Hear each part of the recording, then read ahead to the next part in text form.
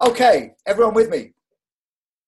Great stuff. That's good news. It's quite smoky in here. It's not a kind of dry ice effect. I put some pork in the oven earlier, and apparently I should have cleaned the oven. It's been a job that's been on my list for a while, but I haven't got around to it in lockdown yet, and we're getting quite smoky in here. So if it looks like the glory of the Lord is beginning to build up around me, someone just give a little wave, and we'll go and turn the pork down.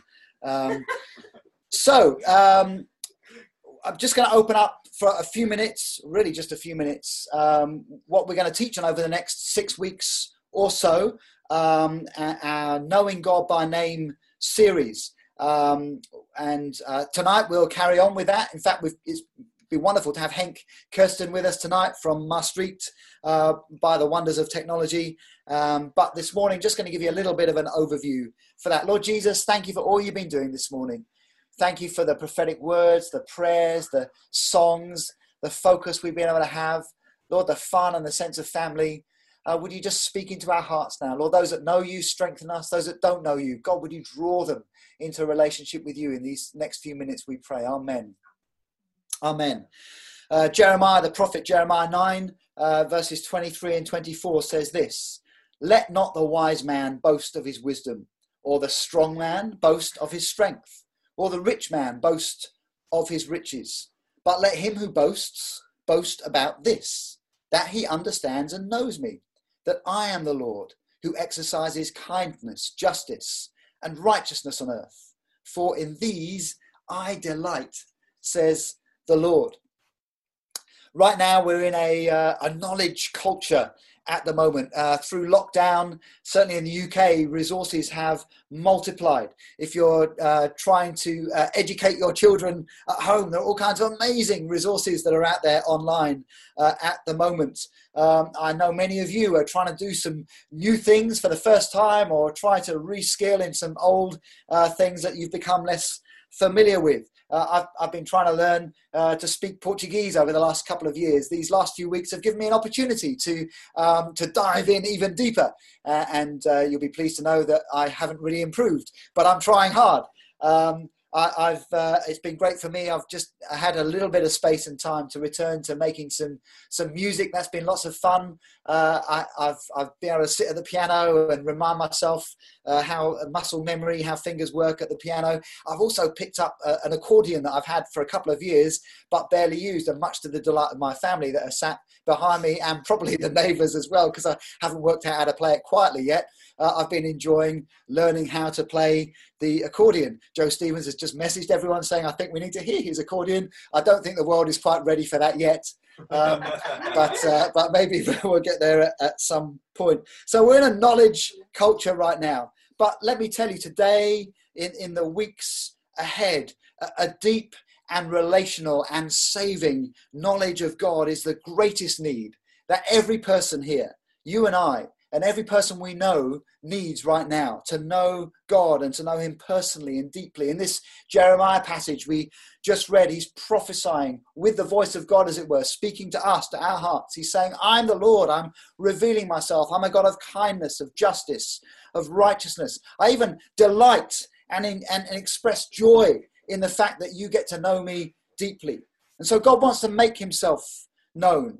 The scriptures show us he's constantly revealing his character and his heart to us through his word, through his son Jesus. Hebrews 11:2 tells us that in the last days, it says God, he's spoken previously through the prophets, but now he reveals and speaks through his son Jesus. John 1:18, Jesus himself says that it says of Jesus that he's going to make the Father known to us. Matthew 11:27, Jesus is about to invite the weary and the heavily laden to come to him. But before that, he says, I'm choosing to reveal my Father to you. And of course, a passage in 2 Timothy, Paul writes to Timothy, chapter 3, verses 16 and 17, and says that God has breathed out a revelation of himself, of his character, of his heart through these beautiful scriptures that we have. And this revelation of God is something that is able to equip us, you and me, as disciples of Jesus, for every good work.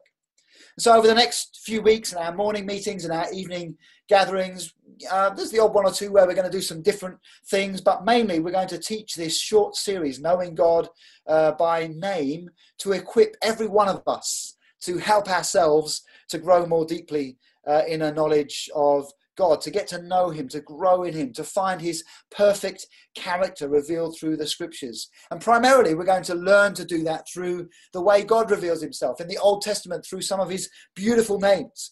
We're going to look at names like this: Jehovah Nissi, God is my banner; Jehovah Sabaoth, God of hosts, or the God of heaven's armies; Jehovah Rapha, God our healer; Jehovah Shalom, God our peace; Jehovah Sikenu, God our righteousness; Jehovah Roy, God our shepherd, or the one that makes a way; Jehovah Shammah, God who is present with us; and Jehovah Jireh, God my provider. If you're taking notes, maybe those can just stay on the screen and scroll around for a minute. You can write them down, look them up in some of your own time this week. You can already begin to pray them through and get closer to the Lord. Right now, with all the normal structures of life and support and church removed from us, each one of us, it's more important than ever that we get to know God for ourselves. Actually, that's a good thing. It's how it should be. We shouldn't rely on others. We shouldn't rely on just being able to come to church, or the faith of our parents, or the strength of the faith of our friends. But each one of us personally needs to learn how to know God and to trust him and his ways. After all, who can trust in or worship or serve an unknown God? That's not how we want to live. Believers who do that will remain in immaturity and remain in unfruitfulness if we don't really know God. It's not who we're called to be. We're called to know God more deeply, but more than just theoretical knowledge. The quiz was great fun. Enjoyed that, but this is not so we can fill our heads with Bible knowledge and facts.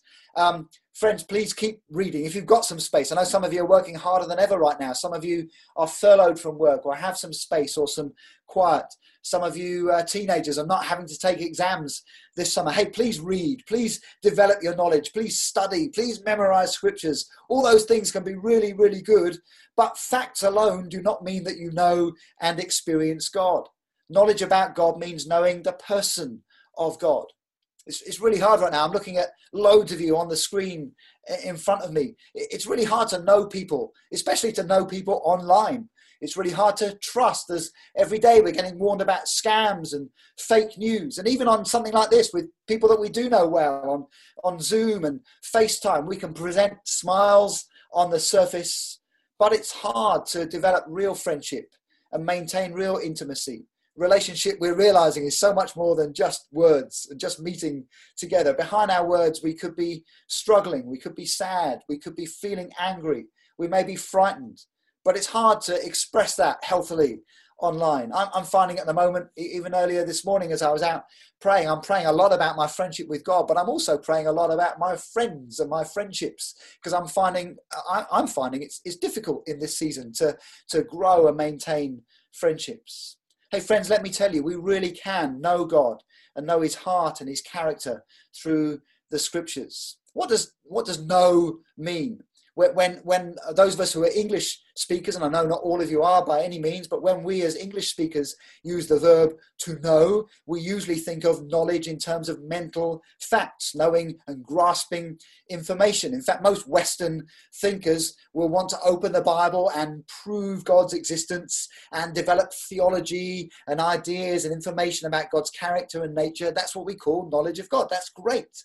But the Bible worldview is something deeper than that. Knowledge of God in the Bible is about having life in relationship with God. That Jeremiah passage we looked at expresses true biblical spiritual wisdom that we can boast in. It's not that I know a lot about God, it's that I know God and I live out of that knowledge in relationship with him. The word knowledge was used even between Adam and Eve right in the beginning in the Garden of Eden, when it says Adam knew Eve. It was a physical, intimate expression of deep friendship and a bond of trust. Friends, we're invited to know God in a deeper way than you or I can imagine. We're invited to experience him, and the Holy Spirit can help us to come into that kind of relationship. The Holy Spirit is the one who reveals God, who gives us truth, who teaches us, who reminds us. He's the one who's offering to show us the heart of God and his character in these days. And we believe these names of God will help us to know him and trust him and discern his will.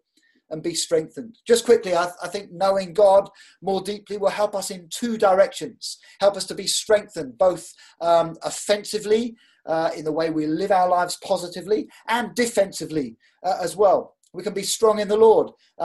Paul says to the Philippian church, Philippians 3:10, I want to know Christ and the power of his resurrection. If we've got a relationship with the God who's been resurrected, then that begins to change everything. However you may feel right now, if your identity is rooted in his life-giving strength day after day, we can be ready with gospel confidence, with gospel power. We can be alert every day to his will and purpose in everyday situations. Instead of waking up in the morning saying, oh God, why are we going through this? When I've got the resurrection relationship going on in my life, I can say instead, God, no, what's your purpose in this? How do you want me to live and serve in the light of what's going on today?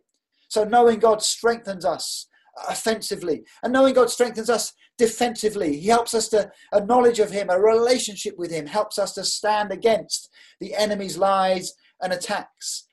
In Daniel 11, speaking of the foreign enemies that are coming against the people of God, Daniel 11 tells us prophetically, the people who know their God will firmly resist the enemy. Or as Ephesians 6 tells us, in other words, that we can be strong and standing in the armor of God. So strengthened as we know God by name. These old names of God from the Old Testament that lead us to Jesus, that show us who we are in the story from the Old to the New, that show us how the Old Testament flows into the New Testament, how we read the Old Testament in the light of the New Testament and then see the finished work of Jesus. This is a story that you and I and all our neighbours and the town needs to hear right now. So today's been a really simple introduction into knowing God by name. But I think even today as we come to pray, there's some application for us as disciples. But just before we pray together as followers of Jesus, again, we're doing this every time and in every meeting, but it's so important right now because I know there are people watching today or watching later on who don't yet know Jesus. And so I have a simple call and a simple message to you. Please turn to Jesus today. Please turn from your own strength. Please turn from your own wisdom. It's not enough. And repent, turn away, turn around and say, God, I need to know you.